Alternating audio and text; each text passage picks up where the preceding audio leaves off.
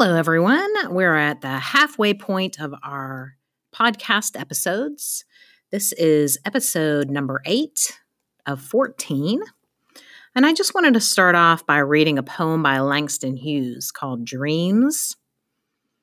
Langston Hughes is mentioned in our book, Hold Fast, and the kids really enjoy finding different little snippets of his poetry as we've been working on this book.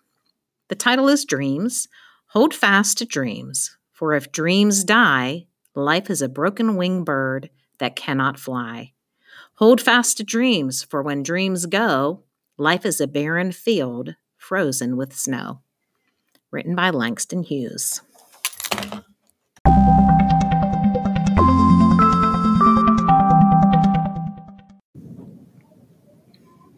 Okay, moving on with episode number 8. We have our guest reader, who is Jensen.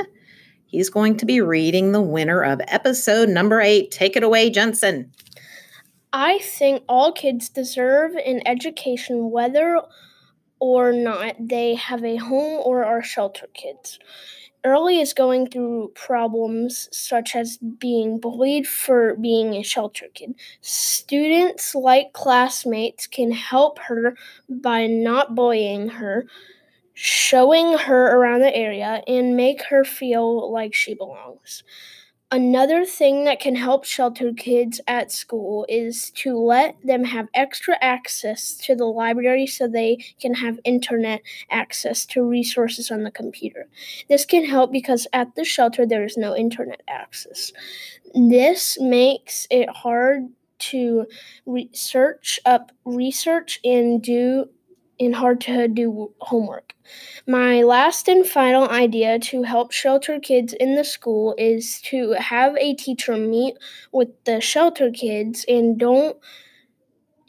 to help them with work and keep them confident and don't worry about mean boys. So the winner of episode 8 is Andre. Congratulations, Andre. We'll be moving on quickly to episode number 9. We've got to get through 14 so that every student can be represented.